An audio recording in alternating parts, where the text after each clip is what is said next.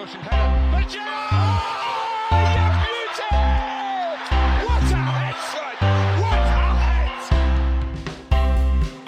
3 points. Manchester City are still alive here. Balotelli,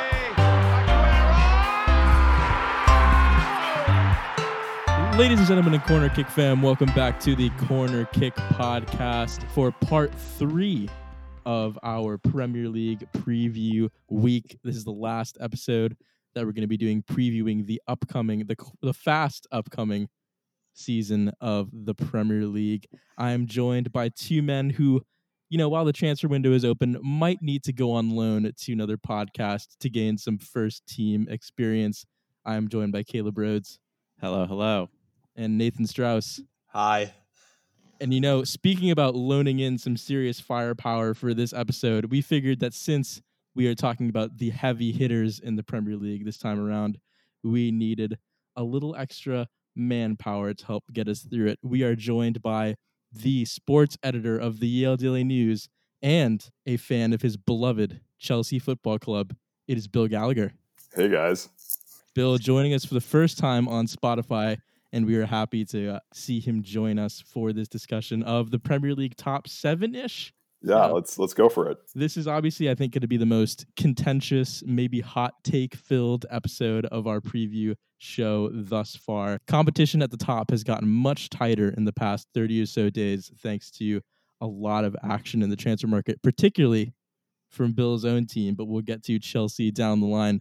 Do we want to start with the team that finished 5th last season after a disappointing run of form during the restart, Leicester City? The Foxes qualifying for Europe, which is fantastic for them. Love to see their club find success. I think they're a tremendously well-run club. They're going to have to deal with some big holes in their squad, though. They sold Ben Chilwell to Chelsea, which we'll talk about later on. They got a ready-made replacement for him in Timothy Castagne from Atalanta, but other than that, no incoming deals as of yet. And for a team that is pretty reliant on Jamie Vardy, it sort of remains a question to me how long he can still produce at this level, even though it seems like he perpetually defies God in terms of how he ages. You have to think that eventually he is going to regress a little bit. And with European rotations, I think that this is a Leicester team that might end up finishing a few places down in the table from where they finished off last year. Leicester were able to take advantage of, Spurs and Arsenal in particular having down years. I think that this team will honestly perform roughly as well as they did last year, but still slip down the table because I think, more traditional top 6 teams will rise back up. But I am not going to bet against Jamie Vardy. I think that this man might as well keep chugging on forever, chugging God knows what that keeps his body going. But I mean, he was the top scorer last year as a 32-year-old, 33-year-old, 33-year-old. So he's going to keep going. He isn't, in the England setup anymore. I mean, Leicester might have some problems balancing European football, but in general, the Premier League is where Jamie Vardy has shined for more than a half decade now, and I think he will continue to do so. I think it's interesting you say that, though. I think Vardy is definitely the star of the team, but maybe this is a hot take, but I think this is James Maddison's team now. I think he is by far and away the most creative person on the team. I think last year he was just phenomenal on the wing as well, just scoring and assisting and just generally creating some energetic, attractive play. I think he's probably going to be the crucial aspect of Leicester if they're going to have any chance of, almost repeating what they did this year. I think he's better than Vardy. That certainly is a hot take, but it's a hot take I like. And I'm surprised that Leicester have managed to hold on to James Maddison for as long as they've held on to him. I guess COVID has kind of helped them in keeping some of their more valuable assets. Leicester were a team that in and around the holiday fixture period last season were in second place, believe it or not. Such was their fall off in the year of 2020. This is a team that lost 4-1 to Bournemouth towards the end of last season. They lost 3-0 to Tottenham. They lost 2-0 on the final day to Manchester United. So they're really hitting some what can only be described as relegation form. And I think the quick restarts of this season, or like the quick beginning of this season, is really going to affect them, because though they were suffering a heavy amount of injuries coming into the end of last season, and I don't think they have been able to really let those players rest and recuperate. Ricardo Pereira is still hurt to start this season. Obviously, they're losing Ben Chilwell, but James Justin is going to have to start on the other side of that back four. Jamie Vardy, I think it's interesting that he is obviously a 33-year-old, but he started his professional career so late that his actual football years in the game and the amount of minutes that he's played actually, I think, makes him a bit younger than we consider him. So I think it's going to be just at least another season or two until we actually see the Jamie Vardy falling off a cliff that has been predicted by so many people. But maybe this could be it. The human body is the human body. I just think that maybe this season is just coming a little bit too quickly for Leicester to compose themselves again. Maybe, but I also think that other than Jamie Vardy, there's a lot of, younger players that could still improve a lot. Like James Maddison is only 23. His stats were a little down last year, going from 7-7 2 years ago to 6-3 last year. Yeah, so this team has a lot of good young players in the squad. James Maddison is only 23 and certainly has room to grow. I still think we can see Yuri Tielemans become a more clinical goal scorer. I think the big question, and you kind of alluded it to, maybe more so even than Vardy, is can this team play well without Ricardo Pereira? Can this team, or is Timothy Castagna a good replacement for Ben Chilwell, or is he too much of a true left wing back to play as like a normal left back? But I think if Castagna can be good and Pereira eventually comes back, I think the big reason why we saw Leicester fall off is because their wide backs were just terrible at the end of the year, because they had to play Justin and whoever plays at right back. I don't even know who it was. There are elements of this team that can still trend up, even if Vardy has the potential to trend down. One more point on that is that Leicester actually transitioned into playing a back three once Pereira got injured. And so they were playing in a back three for most of Project Restart. And that, I don't think it's a coincidence that coincided with their worst run of play. I'd actually be pretty excited to see how Ricardo Pereira would fit in as a right wing back rather than just a right back, because obviously he's so strong going forward. Obviously, Timothy Castagna has a lot of experience playing as a pure left wing back as well. So I'm curious as to whether Brendan Rodgers will mix it up a bit. They do have an aging back line. They had to play Wes Morgan a decent amount last year. Johnny Evans is certainly no spring chicken. He's now 32. And despite the emergence of Çağlar Söyüncü, they might need another addition to their center back ranks in order to truly be able to rotate as much as I think they will have to. Yeah, I guess the question is, how much do you trust Brendan Rodgers to keep this team consistent in the Premier League? Because he's not particularly been the most consistent manager when it comes to results. And I think oftentimes his players seem to get a little bit tired of his message, especially with this season creeping up on them and the way it's crept up on them. The onus is going to be on him to motivate this team to go again after a pretty disappointing end to the campaign last season. Wouldn't put it past him, though, would you? It's so hard for Leicester fans now, I guess, knowing that they were in the top four for pretty much all of last year. But, I mean, fifth is still incredible. I think we need to keep on harping that. I think this team probably should have finished 10th. So I think I think Rodgers is overperforming, and I think he will continue to excel and drive the most out of this Leicester squad. Actually, I think it was Steven Gerrard who said that his man management skills are almost second to none, and that sounds ridiculous. But I think he has, the composure and the capabilities to really take the pressure off his players, especially now that, they're not the most experienced with the exception of Schmeichel and Vardy. Leicester could be a surprise package. I think it would be weird to see them hit, say, top 2, top 3, top 4. But, Europa League run is definitely in the mix, no question. Also, we should remember that low-key Leicester probably should have finished 4th. I mean, their goal difference was 11 better than Chelsea, and somehow they finished 4 points behind. So in a lot of ways, and I know they ended the season with a bad run of form, they probably deserved top 4 on the whole. It remains to be seen what another season of Europe will bring to Leicester. Do we want to move on to Spurs next? It's time to go all or nothing, boys. Caleb, obviously we've focused quite a bit on Spurs in the past couple of weeks because we've been reviewing episode by episode the All or Nothing documentary. But he's had a bit of time now to establish himself, get his feet underneath him. He signed Matt Doherty, as we discussed on our last episode, at right back.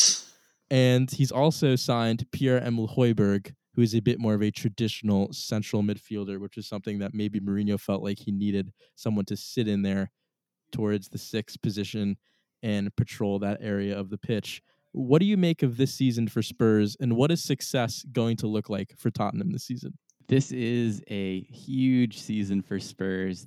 It's probably a bigger season for Mourinho's career, which has definitely, been trending down for honestly a decade, I'd say, since he left Real Madrid.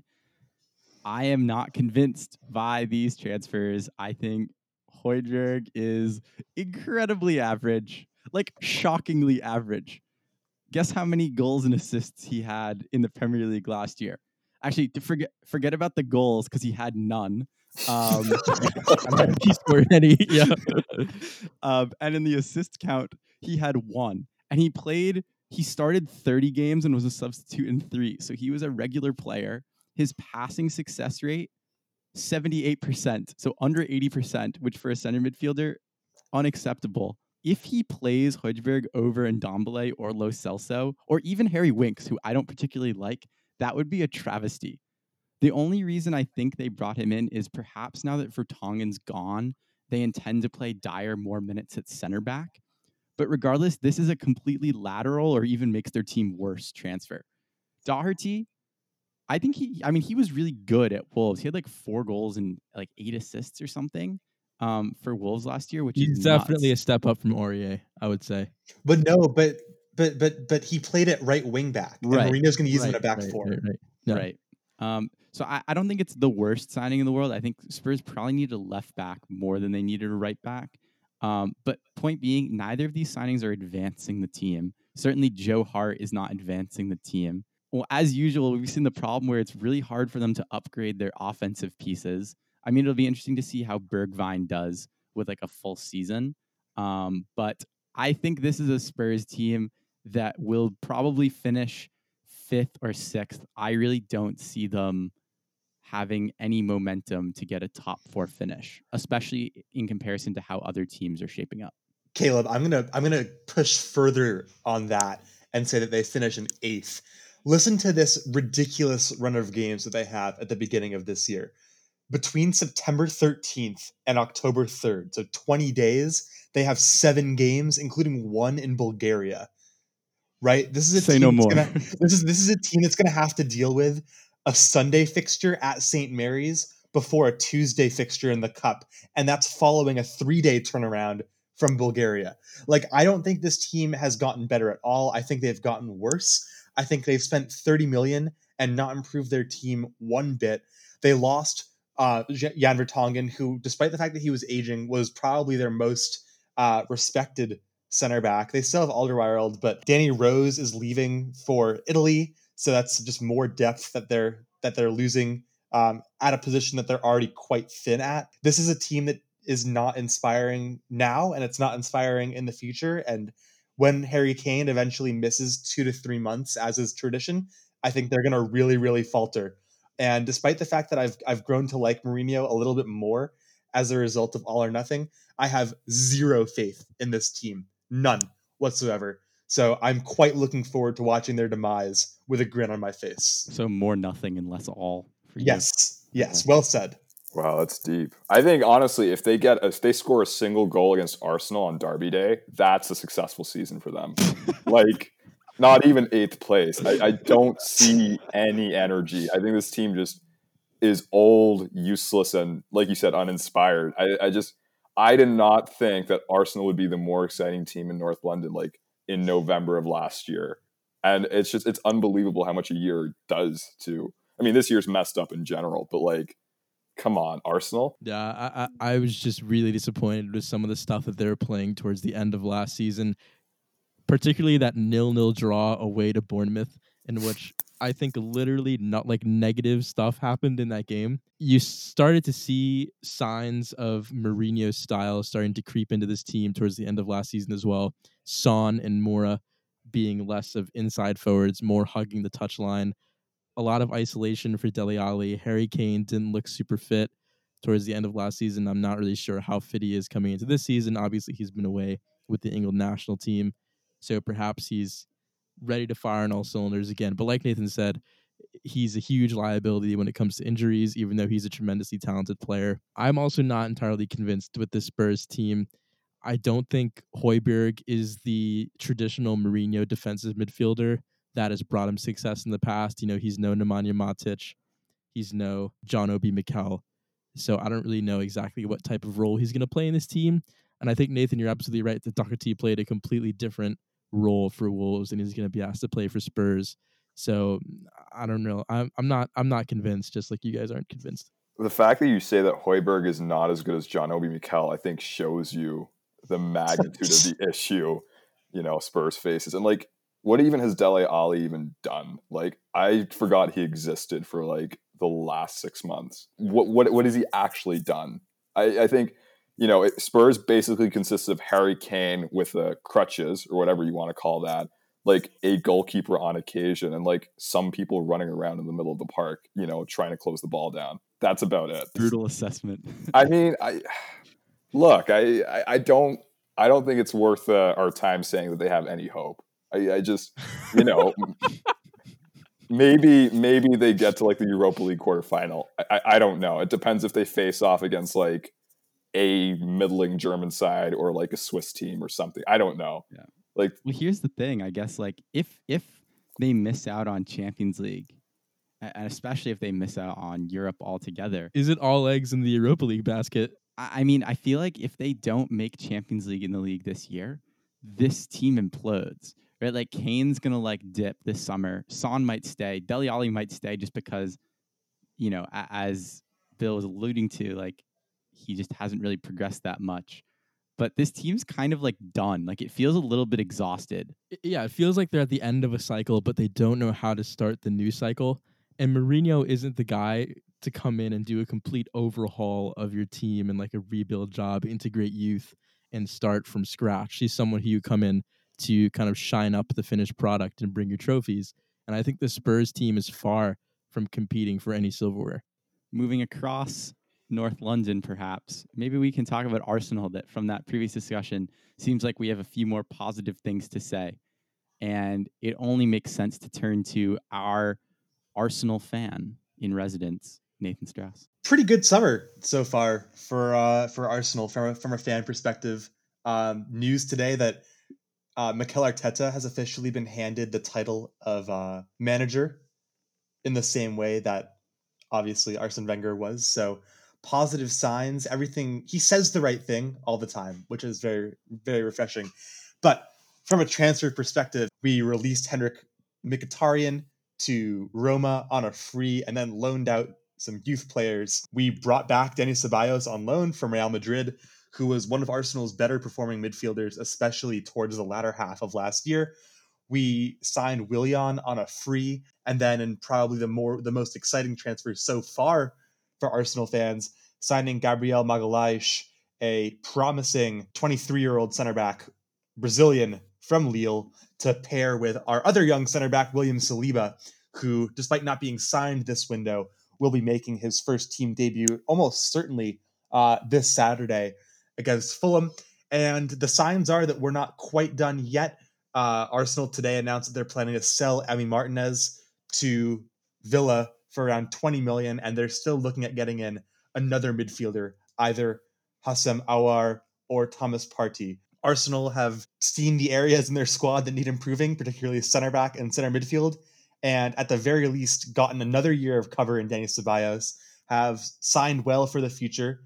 In Willian, you have a really capable player off the bench who created the second most chances in the Premier League last year, who signed on a free. And despite the fact that he's aging, I think he'll contribute a lot to the squad, especially in Europe. And I'm sure he'll be a good mentor for some of the younger players in this team. And all in all, I'm pretty optimistic that this team can push on and challenge for fourth place this year.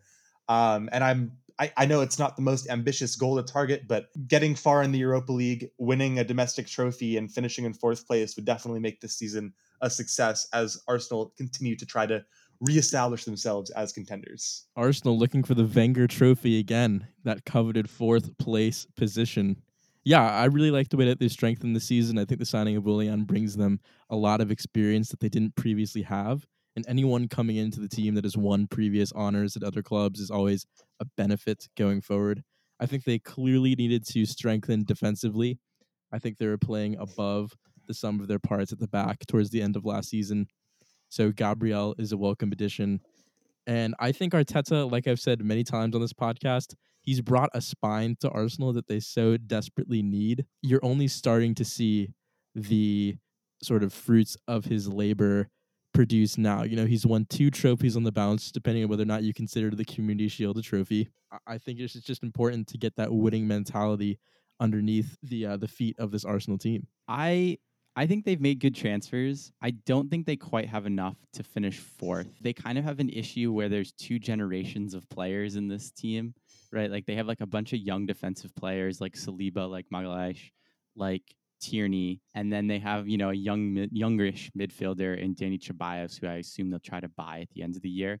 But their like goals and offense are like still very reliant on an aging Aubameyang, who I still think will show up this year, but like you can't rely on him 2 years down the line. An inconsistent Lacazette. And I just don't know if Saka, Martinelli, and Nketiah, you know, have it in them to take on more of the goal scoring burden that they're actually going to need to take on if this team is truly going to challenge for top 4. Like, I don't think just buying defensive players is going to be what propels this team onward and upward. You're right, but also Aubameyang, similar to Vardy, he sort of ages differently. Arsenal used the StatCast program, and apparently he consistently tests like far and above what you would expect from a 31-year-old. This is someone who hasn't played fewer than 30 games in a league season ever since becoming established at Dortmund. One of the things that I've sort of forgotten about is how good Martinelli was last year. I mean, he had 12 goals for Arsenal and 4 assists. And admittedly, some of that was in the Europa League. But when he comes back and we can rotate a little bit more, and once we get a full season of an acclimated Pepe to the Premier League, I think this squad has a lot of options. I don't think that this team is going to be a Chelsea that's going to go out and score 5 goals a game. I would rather win a game 1-0 than 4-3. And I think Arteta feels the same. Let me just say something, Nathan. I think if you say that this team's going to be winning 1-0, no, I think you're wrong. This team will be like losing 3-1 minimum. Let me just run through. No, I think this isn't a hot take. I mean, let me just run through. This is why we bring Bill in. We bring Bill in. No, I'm sorry. Like Hector Bellerin, Tierney. I mean, why is Gabriel Paulista on this thing? Why is Socrates still on this team? I mean, Rob Holding is not a defender. Mustafi tackled a referee. I mean, David Luiz, we know is a joke. And Sead Kolasinac, I'm sorry, does he know how to kick a ball? I mean, these are all the people you have, like, as your cover. And you're relying on, like, 220-something, like, early 20-something-year-olds to carry your team, like, through the Europa League and the Premier League to 4th place. I honestly, come on, man. Like, that's not happening. Spurs might find it hard to score against Arsenal, but, like, come on. No self-respecting team won't score against Arsenal.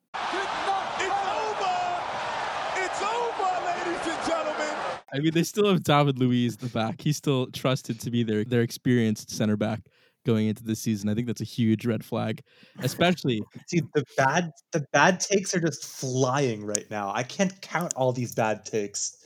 Dude, these aren't bad takes, though. I think there's going to come a point. I can't wait. I can't wait to reflect on this podcast when Arsenal finish in 3rd. We get to see how poorly you guys thought of us. Anyways, if that happens, that'll like prove like the multiverse theory, right? Like that's not this universe, my friend. Any possible permutation. I think there is going to come a point this season when Arteta is going to be faced with a couple of bad results, and then I think that's going to be the real test of his early managerial tenure. Is because we've seen like things are pretty rosy for him now, but things did have to like take a serious turn when he faced a couple of heavy losses, you know, away to Man City and away to Brighton, and that's when things started turning around. So I think there is going to be, this team is young, this team is inexperienced, They've picked up a couple of decent wins. That win against Manchester City was a comprehensive victory. They played extremely well. They didn't put a foot wrong in that match. But I also think that there are a lot of errors still in this team that I don't think Gabriel Magalhaes is going to fix, especially because he's coming over from Ligue 1 or Ligue 1, sorry. It's a huge jump up for him. It's also going to be a huge jump up for Saliba. And like Bill said, they're two inexperienced 20-something-year-olds, and however talented they are, the Premier League is still a massive learning curve. As we're going to get to with Chelsea, I think they're going to have similar issues, perhaps not as broad as Arsenal's at the back are, but I think this team is going to be composed, but I also think they are going to come up against a couple of bad results this season that are going to test Arteta. Look, Nathan, Arteta is a fantastic manager so far, and I think he's learned under one of the best managers of all time. There's no denying that. Yes, he's had a rosy sort of first 6 months, as you guys have mentioned, but I think he's going to be the reason why this team overperforms if any other person does that. I mean, he is by far and away mature, confident, and knowledgeable in the game. And, I think there is an optimistic possibility, I guess, that Arsenal can potentially steal fourth because of Arteta, but it's not because of the talent of this team. I guess we'll see how Arsenal fare this year, but perhaps turning to the team that there's probably the most to discuss. I'm so excited to talk about this. Me We've too. been waiting. I'm so excited. We've been waiting. This team has spent, net 130 million pounds this summer. There's been a portion of the last year and a half or so that I think we've all forgotten that Roman Abramovich still owns this team, because he's been, off the face of the earth. We haven't seen him at Stamford Bridge in a while, but it turns out he was just like mining vibranium in Wakanda, or, like opening up a different oil refinery. Oh my God. Jesus Christ. Fund all of these transfers.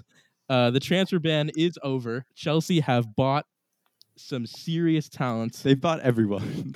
They bought everyone. They're They're still playing not FIFA. done buying, because there are rumors that Mendy, the goalkeeper from Liga, is on his way to contest Kepa for that number 1 spot.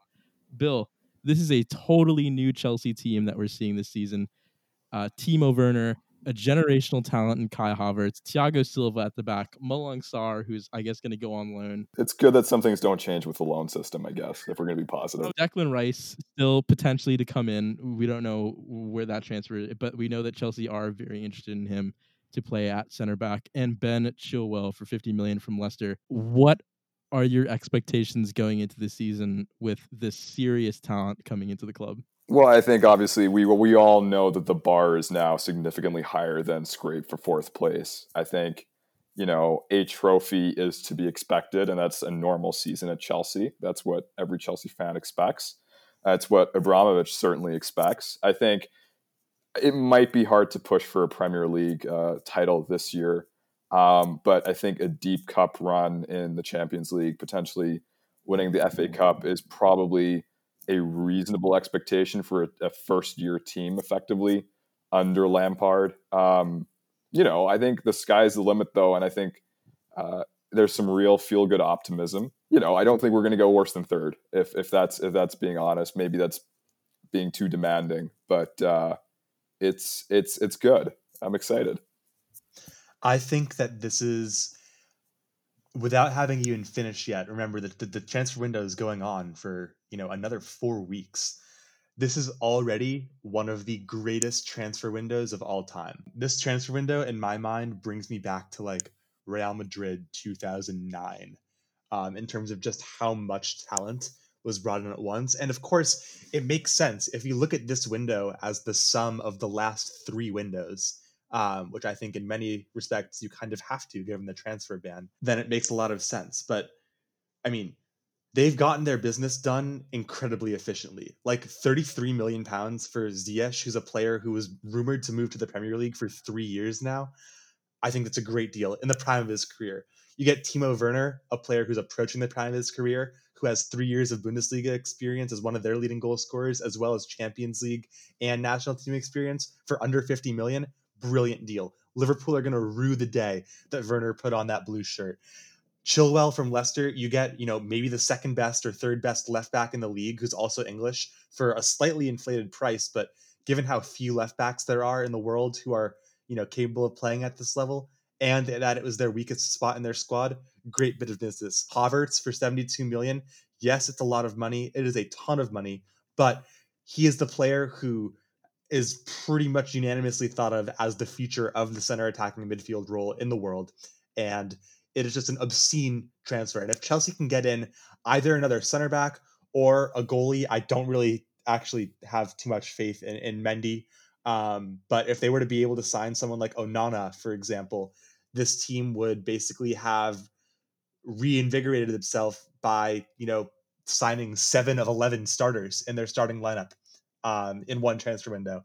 And I think that is undeniably a success from Roman and Marina and the other figures at the helm. But Nick, I have a question specifically for you here. You've been pretty outspoken about how you think that Lampard is, quote, a fraud.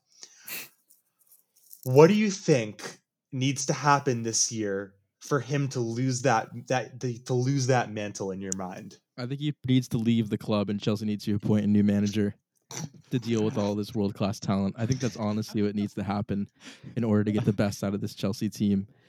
Lampard, he's not shown me any qualities of a top-tier coach, and I understand that he's only been coaching at like the head coach level for 2 seasons, and there's a lot for him to learn, and maybe I'm totally wrong.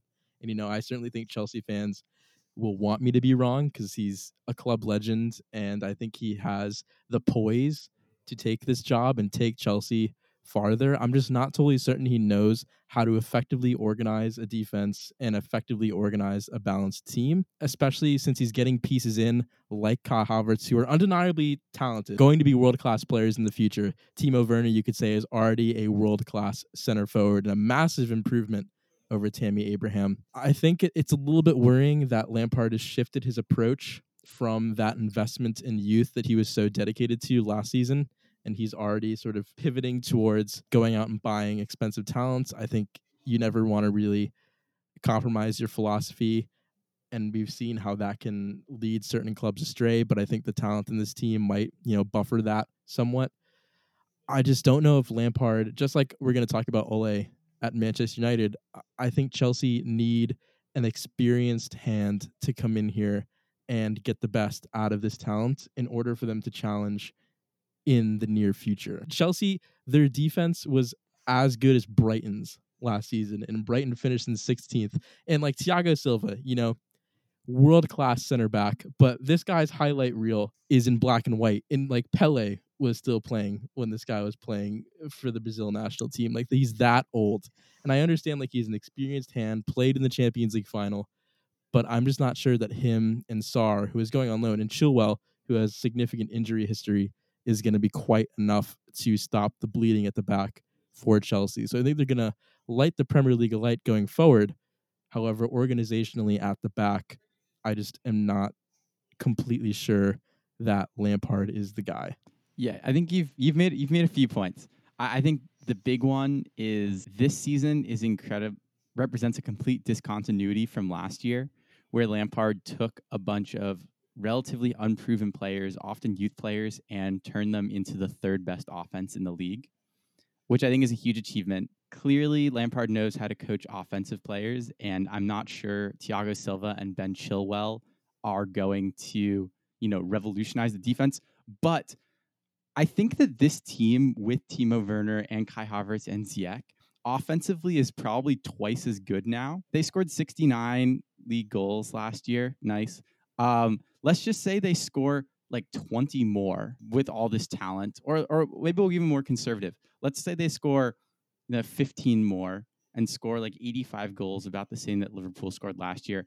And then with their defensive improvements, they still don't have a great defense, but they concede 10 less, and they're conceding 44 instead of 54.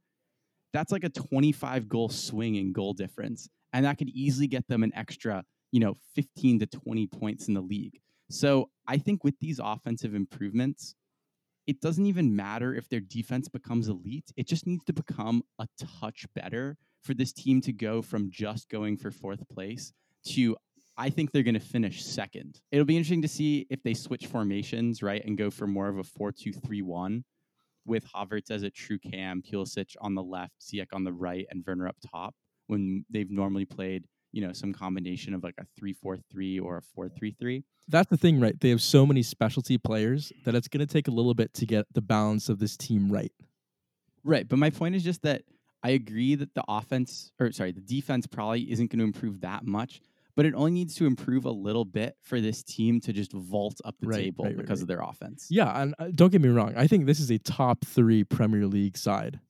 The talent in this team alone, I don't care who's managing them. I'm just not sure that Lampard is the guy right now. Maybe if he goes away for a little bit, grinds a little bit, gets that experience, he comes back to a top club, and then he achieves great things. I'm just not certain that he's shown us top level managerial qualities to get the most out of this talent. I don't know. This all seems like Zidane back in 2015 or something. I think it's very important to highlight more than Solskjaer. I think that Lampard is someone who knows the club. He knows the upper echelons of Chelsea's system. I mean, Petr Cech is the technical manager.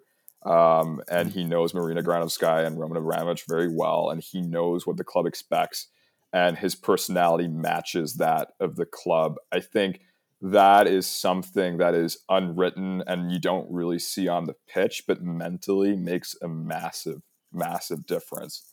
And I think now that Chelsea do have the firepower that I think Real Madrid had when Zidane first came to the job, I think Chelsea has a very good chance of being able to do what Real Madrid did, 5 years ago, 6 years ago. I think it's important to be optimistic with someone who was able to pull a team that relied on a championship striker and a championship wideout in Mason Mount as well, to go third or fourth in the league rather. This is all new, but I don't think Lampard's done anything to raise any massive concerns. Yeah, I agree. I think you're pretty off base with calling Lampard a fraud, but I like that it provides a little bit of diversity of thought on this podcast. So Chelsea, I think I can firmly switch my take from fraud to inexperienced. But I have a question for Bill, and I remember when Tottenham sold Gareth Bale way back in 2013, and they went out and bought an entirely new team. Essentially, they went out and got 7 or 8 first-team players, and they didn't bet in the way that Spurs were expecting.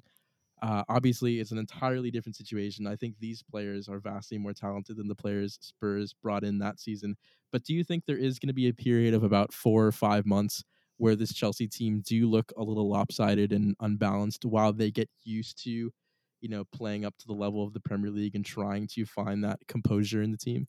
No, I don't think so. I think it's important to compare the players bought, and I know you said that you preceded that with a bit of a pinch of salt, but let me run through them.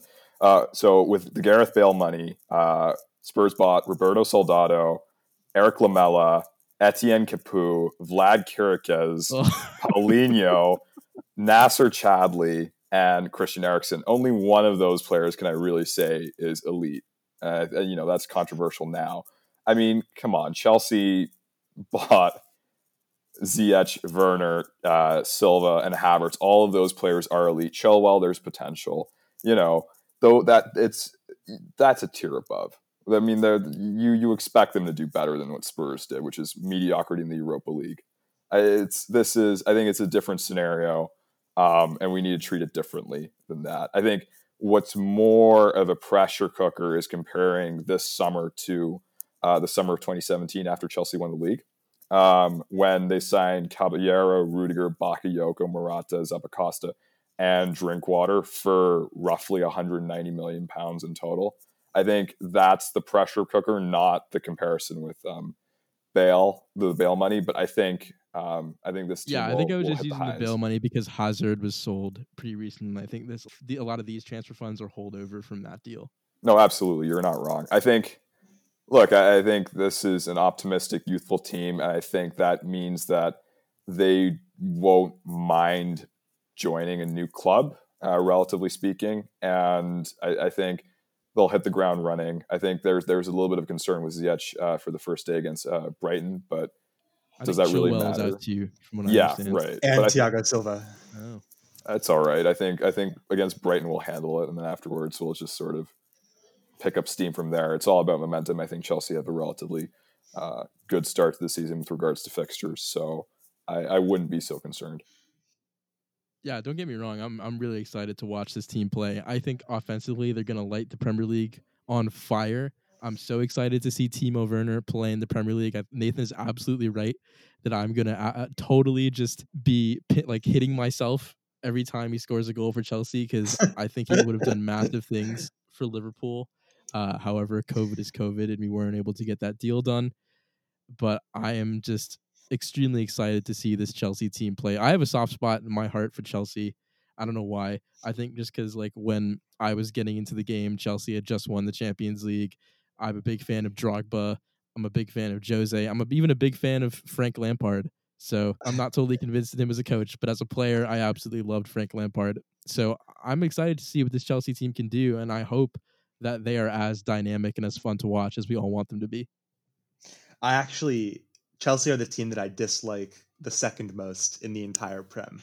I dislike them more than United. I dislike them more than every other team but Spurs. I find them completely contemptible as a club. Despite the fact that I think they're going to do quite well, I will not be enjoying their success in the same way that I'll be enjoying, or in the same way that I was even able to like passively enjoy Liverpool winning the league, as hard as it is to watch another team win the league.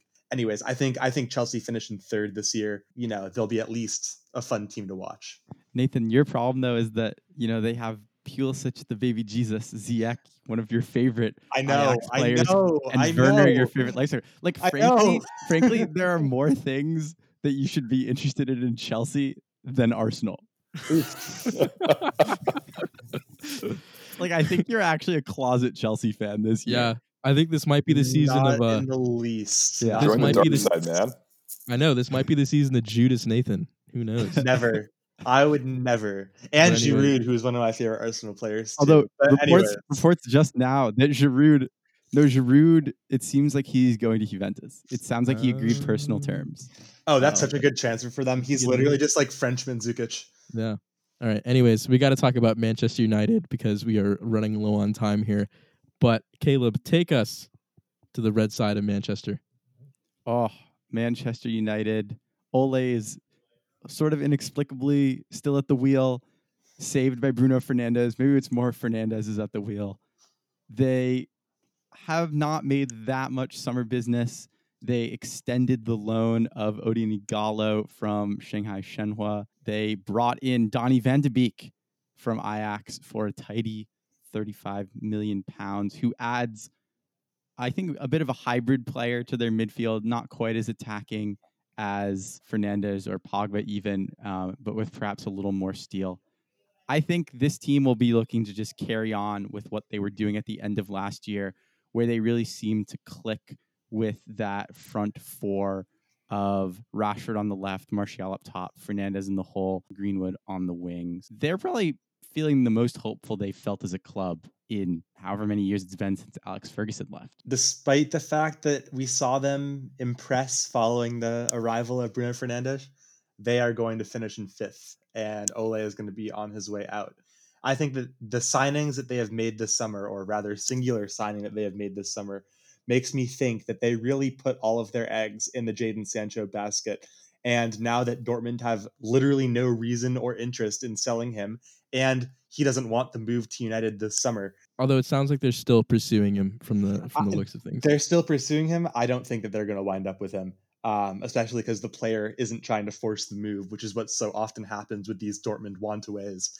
Donny van de Beek is a good signing, but it's not as good of a signing when you consider the fact that United had 6 first-team center midfielders and had a very clear need for a center back and didn't address that. Maguire, obviously with his off-season controversy, and Victor Lindelof are not the most inspiring center back pairing. They were looking at Dayot Upamecano. Upamecano re-signed with Leipzig. I think if they don't splash the cash, not only are their fans going to get really upset, I think their play on the pitch is going to suffer for it. Like, I'm not entirely sure how they've made their team better, if they've made their team better, and how long Ole can rotate successfully between, McTominay, Pereira, Matic, Van de Beek, Pogba, Fernandes. It's just not. I just don't see why they would have spent 35 million pounds on a player when they could have probably allocated those funds much better and helped the rest of their squad. Yeah, Bill, what are your thoughts on Donny van de Beek and also Manchester United challenging for that top 4 place alongside Chelsea and Arsenal?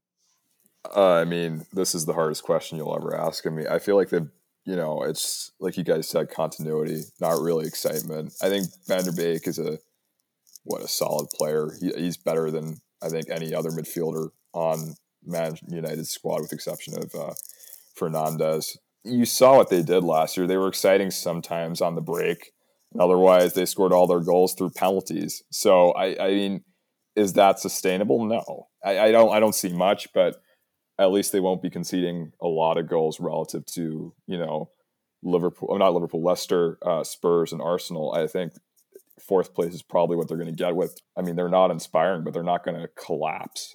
Yeah, I'm not super impressed by Ole. That's not a huge secret. I don't think he is the manager that this United team need to propel them forward. I think he was really found out in that Europa League semifinal against Sevilla. And I think the playbook is out on how to play against this United team. You set up with the low block and you look to counter against them because they don't have the pace at the back nor the defensive nous to really defend, pacey players and crosses coming into the box at high velocity.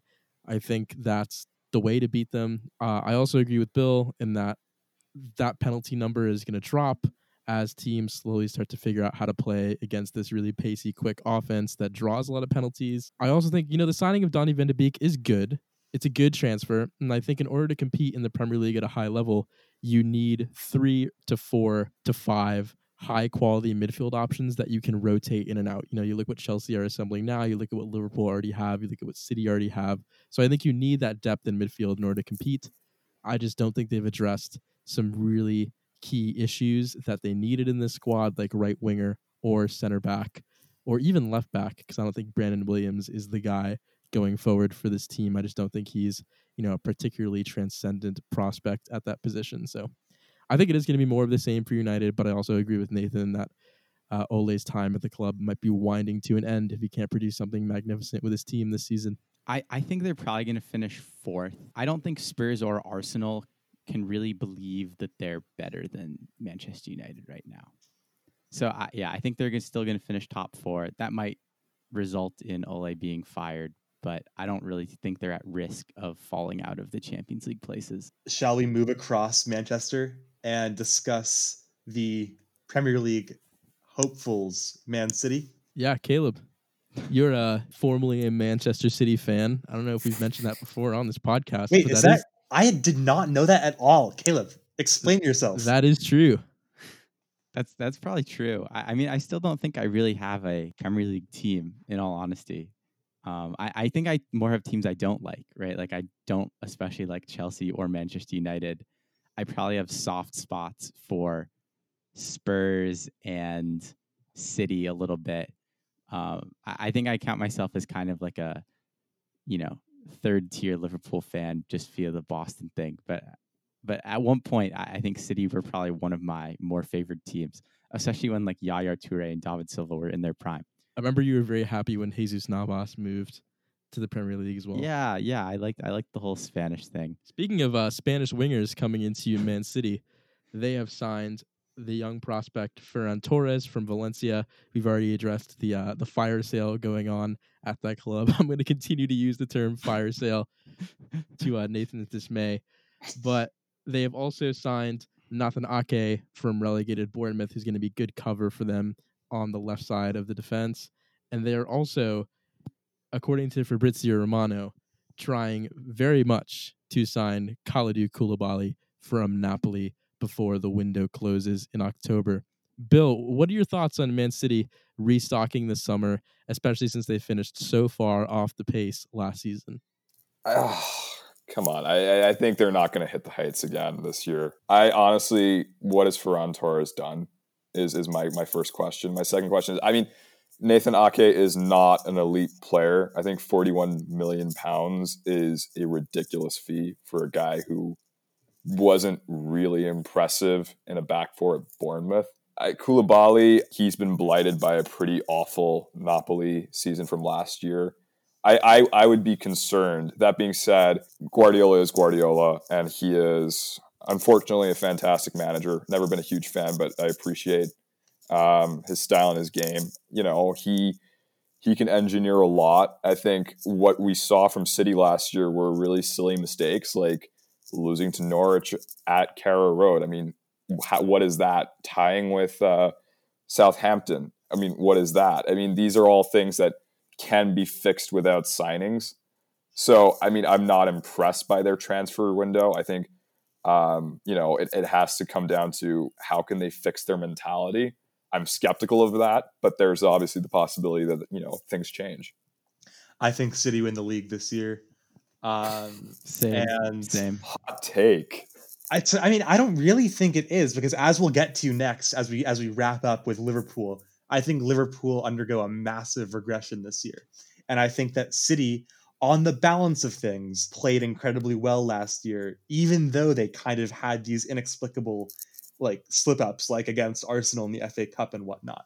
And given that we've talked about their profligacy in the Champions League, and that we're focusing just on their Premier League play right now, I think that this is the season where they win the league again. Kevin De Bruyne is the best player in the Premier League, as was proven by the fact that he won the PFA Player of the Year award last year.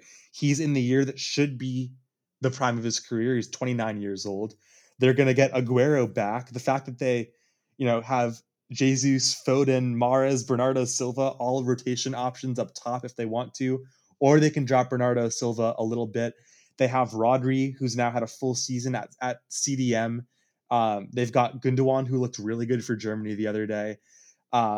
They basically were able to address their biggest squad areas of weakness in terms of getting a left-footed center back in Nathan Ake. And then if they end up spending 75 million on Kalidou Koulibaly, which they can afford to spend because they have no fear of ramifications about FFP or anything, then this team will have the best center back pairing in the league too, in Koulibaly and Aymeric Laporte. Barring some, major injury like a De Bruyne ligament tear, or, Aguero and Sterling somehow both getting injured for a significant period of time, I think the league is City's to lose this year. And while I would be pleased to see them without silverware again, I doubt that'll be the case.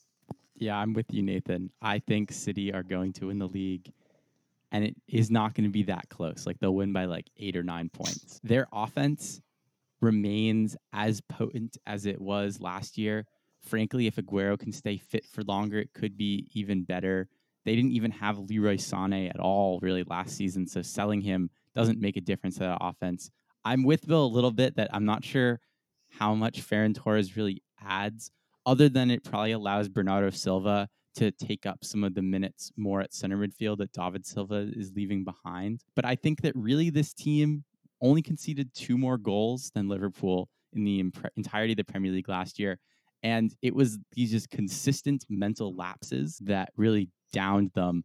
And I think Guardiola probably at this point knows this and is going to do everything in his power to sort of prevent them going forward. But I agree. I think Man City are likely to win the title. I'm less convinced than Nathan and Caleb are. I think I'm more with Bill here. I don't think they've done quite enough in order to bridge the gap between themselves and Liverpool. I certainly think they won't make as many high-profile errors as they made last season, but I also don't think they've improved significantly. And it sounds like that Koulibaly deal is going to be very slow to get across the line and very frustrating to finish if it is ever finished.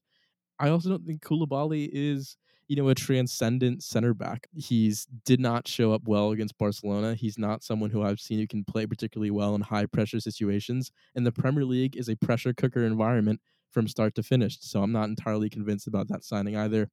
Aymeric Laporte will hopefully be fit for them throughout the course of the season. He's on his day, probably the second best center back in the entire league, but he's not someone who I think can stay fit for an entire campaign. Kyle Walker is a year older at right back. Ben Mendy is a year more at left back. So I'm with Bill. I'm not super convinced that this team can get over that mental lapse. I don't think they brought in the players to really compete with those guys that fell so far off the pace last season. And I think it's just going to be another case of City haven't really fully addressed the needs in order to really restart the cycle again and compete towards, the levels that they were competing at in 2017, 2018. A lot of contentious thought and conversation there too. Perhaps for the final bit of our podcast, I'm going to let you guys take this and then I'll hop in at the end because I'm very excited to hear what you guys have to say. But, what they do say is when you come at the king, you best not miss. So take it away, boys. Talk to me about Liverpool. Well, where do we begin? Perhaps with their one signing. Liverpool brought in Kostas Tsimikas as left back cover from Olympiacos. Nick has shared a couple of times the story about how they went and spotted him when he was at Willemsvai. Perhaps what's most important to Liverpool's success is the departure, weirdly, of, quote, the best center back in the world, Dejan Lovren, and Adam Lallana. In these two departing transfers, Liverpool lose some very important squad depth, and it leaves them with really 3 first-team center backs in Virgil van Dijk, Joel Matip, and Joe Gomez. And when you think about how last year in the cup games, they were already forced to play Fabinho at center back, for example. And when you consider that Billy Koumetio, their promising center back, is 17 years old and nowhere near ready, this team, I think, is set to regress massively. And while I do think that Salah and Mane will continue to score goals, I don't think that they're going to score just as many goals as they have in the past. And I think there's a huge onus on Roberto Firmino to score goals this year, given that Liverpool were able to win the league without him scoring a single goal at home. He scored 1 goal at home.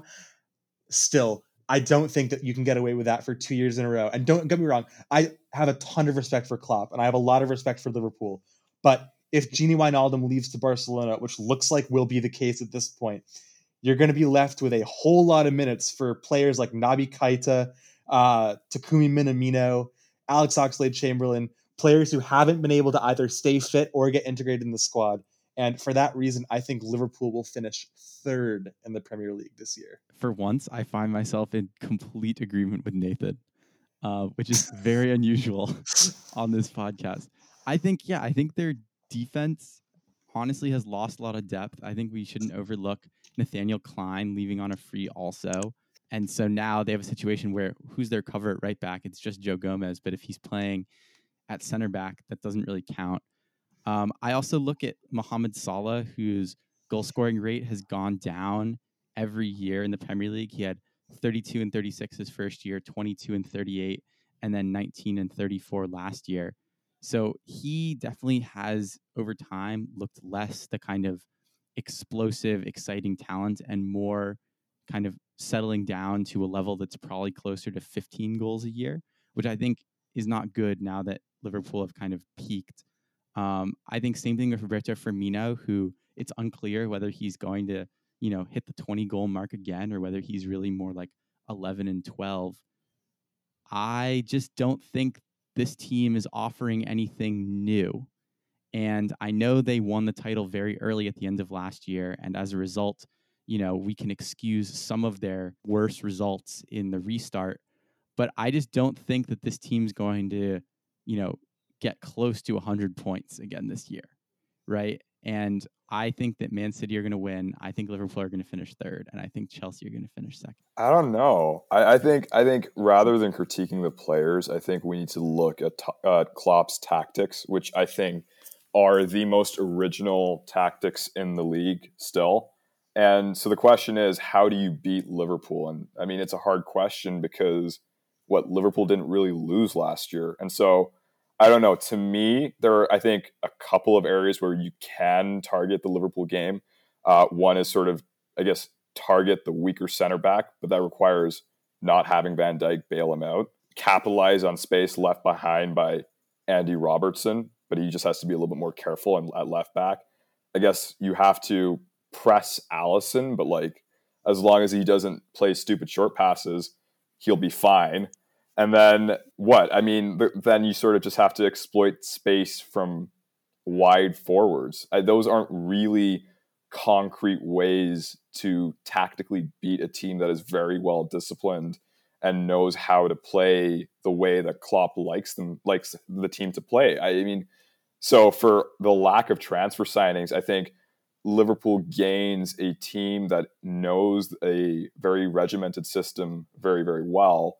I think, has the opportunity to say win or get 95 points easily. I honestly think Chelsea will be their main rival this year. It's not going to be Man City, but I think Liverpool will still be very tough. I think people will be very afraid of them. They play a very scary style of attractive attacking football. So I don't know. I think, like I said, think less about the players that they sign and think more about the culture and system that they've created. I really couldn't have said that better myself. I think it's really easy to get distracted when other teams around you are making huge moves. And I certainly think there are a lot of Liverpool fans out there who are petrified by the fact that we've only brought in one player and that player isn't a real first team name. This Liverpool team have found ways to adapt and win games season in, season out. They have not looked like the same team, even though they've had the same personnel year after year after year. They found ways to integrate new names or change up the tactics in a way that makes them unpredictable. I just think that this is a team that has an infinite number of ways to beat you. Whether it's a long pass from Van Dijk, whether it's overloading runs from Trent or Andy Robertson, Sadio Mane taking players one-on-one, whether it's Salah cutting in it from the right and playing as more of a number 9, whether it's Roberto Firmino dropping back into midfield and linking the play together. There are so many ways for this team to beat you. And like Bill said, I don't think anyone has really found a way to figure them out yet when they're playing at their full flow. This Liverpool team is a momentum team, which I think makes them the most dangerous side still in the Premier League. I think you can look at the game against Arsenal and you could see that they weren't in the Community Shield and they weren't fully at it because they hadn't reached that momentum that we saw them in, when they were beating Leicester 4-0 away from home in December. I think this Liverpool team needs a few games in order to get that championship medal underneath their feet again. And then we'll see that same Liverpool that was grinding results away from home and blowing teams away at Anfield. They're still, on paper, the best team in the Premier League. They have the best center back. They have the best fullbacks. They have the best wingers. They have the best cohesive midfield unit. And until we see this season start, I don't think there's any way to disprove that yet. Whether or not Thiago comes in, he'll be a huge boost to this team. He'll be another tool for Klopp to use and deploy in a way to give Liverpool even more variations in which to beat you. I also think that his immense faith shown in players like Curtis Jones and Neco Williams can only mean good things going forward for this Liverpool team. I especially am excited to see the full integration of Takumi Minamino, who I think if we had signed him this summer, Liverpool fans would be absolutely raving about him. I think the fact that it's taken him a little bit to get up to speed with the rest of the team has sort of tampered our expectations for him, but I think he's a brilliant player who's going to offer us something different going into this season. Liverpool are still the favorites in the Premier League. They finished 18 points ahead of the competition last season, 20 plus points ahead of everyone not named Manchester City. I just don't see where this Liverpool team stumbles. I think you are right in saying that they're going to need to dig deeper than they ever have into that bag of mental fortitude in order to keep grinding these results out like they were towards the beginning of last season. They did fall off the pace, like Caleb was saying, after they had won the league title. But there's no one else in this league who knows how to remotivate a team like Jurgen Klopp. This is a team that made it to the Champions League final in 2018 and lost, made it to the Champions League final in 2019 and won, lost the league by 1 point in 2018 or in 2019, won the league in 2020. So for me, there's no reason to see why this personnel that Liverpool has can't keep getting better under Klopp's management.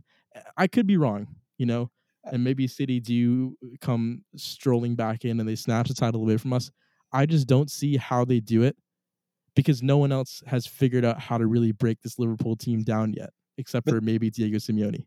But the thing is, you don't have to worry about beating Liverpool twice a year if you're looking to win the league. You just have to beat, 18 other teams if you're Man City. In perspective, Man City are 33-point favorites over Liverpool. I think that's according to insane. That's according to insane. We finished 538. 18 points over them last season. How can they be? That's just like ridiculous statistic, and it's only based on the fact that Liverpool haven't made any signings this season. And No, like Bill was actually, saying- no, but 538 don't take the new signings into account at all. It's all about the soccer that you were playing. Man City have a better offense and a better defense than City coming off of last year. Both the bookies and the stats people think that they're favorites over Liverpool. I think that you have a little bit of bias on this issue, actually. And frankly, there is a way to beat Liverpool. Arsenal did it. Not only did we beat Liverpool, we beat it. I mean, we you drew with Liverpool. You didn't beat them. You beat us on penalties, sure. But like you can't look at anything that Liverpool did from March onward. We literally beat you. What are you talking about? In the Community Shield, man. That means not in the Community Shield. I'm talking about the end of last season. After we won the that league, also means and we were literally still hungover. I'm hearing a lot of excuses. I don't know. All I'm saying is 538 give Manchester City a 57% chance of winning, and Liverpool a 24% chance of winning. No. Look, 538 said Olympiacos at some point was the 10th best team in Europe. Let's just that's a fact. Let's give a good a hint of caution. No. But all I'm saying is that there's some people that do math or whatever they do, right? And they've come up with. And I think you guys spit out a number. They spit out a number that suggests that Man City are not only favorites for the Premier League, they're overwhelming favorites. I don't understand that personally. And this is not even coming from a biased perspective. If this was just me looking at the balance of things last season, Man City finished well off the pace last season. And like Bill was saying, I don't think Nathan Ake and Ferran Torres are going to be good enough in order to propel them or like even provide even something so much as a semblance of competition for this team to remotivate themselves going forward. And I think you're still looking at the fact that this City team is going to be gassed coming off of that Champions League exit last season. And a lot of those players were involved in the Nations League. So Liverpool have had time to rest and recharge in the way that City hasn't. And I just think that when this team is at full tilt, there's no way to stop them. There's I guess you could maybe go and interview Diego Simeone, ask about how he set up his low block to counter Liverpool so effectively, but he's been the only guy who's been able to really poke a significant hole in this team and damage them. No one in the Premier League has done that for the past 2 years, aside from City in the beginning of 2019. Well, we shall see. And also, Nathan is not, Nathan wants to call me biased. This is someone who tweeted this week that Ajax would have beaten Liverpool in the 2019 Champions League final had they made it there. So I don't want to talk about bias because I think we all know who biased on this podcast. But am I biased? It was in response to a is not the defending champion of the Premier League. It was in response to a prompt that said, "What is your weird sporting opinion that you are hard pressed to get rid of?" Yeah, I think it's a weird opinion that you don't think Liverpool aren't more favored to retain their Premier League title. But that's just me coming from a fan of a club that is, recovering from the banter era. That's a lot of flames to shoot at the king, bro. So I think you should take a seat and enjoy that fourth place finish this season. While we're going to be competing in the Champions League, you can just you're going to have enjoy, a lot of playing away in Hungary with those peasant Arsenal fans and Arsenal fan TV. Dude, chill a little bit. This is that's not doing yourself any favors. Oh my god! Wow. That is, look, I think the best thing is to hope we're a 3-horse race and not say mean things like that about peasant Arsenal fans, which, I don't know, the living costs in London are too high for that. Boy, that escalated quickly. Things are crazy when Bill ends up being the most sensible person in the conversation. I think I'm honestly just a little heated because of our own fan base somewhat, who I think are kind of underestimating our team somewhat. And I think when your own fan base are coming at the management of the club, coming at Klopp, coming at the fact that we haven't made any transfers, being bantered about we're going to raise the money for Thiago. I think that just sets a bad tone for the start of the season and just kind of undermines the work that this team has already done, I think if Liverpool get Thiago, they'll win the league. But without Thiago, I think they'll finish third. Yeah. And obviously, I don't mean to say that all Arsenal fans are peasants. Just a little bit of banter. I actually respect Arsenal as a club. I respect Arteta. I obviously respect Nathan. I do a podcast with him every week. So, listen, this has been a bit more of a contentious episode than usual, but we are very happy to have wrapped up our Premier League preview for this season. I think it's certainly going to be a far more competitive and enjoyable season, regardless of what goes down towards the top of the table. Bill, thank you so much for coming on and joining us again. Of course, man. It's been a memorable experience. Let's just say that. Alrighty then. That has been Corner Kick. Hope you enjoy the start of the new Premier League season. I've been Nick Vinden. I'm Caleb Rhodes. Nathan Strauss. And we will see you all next time.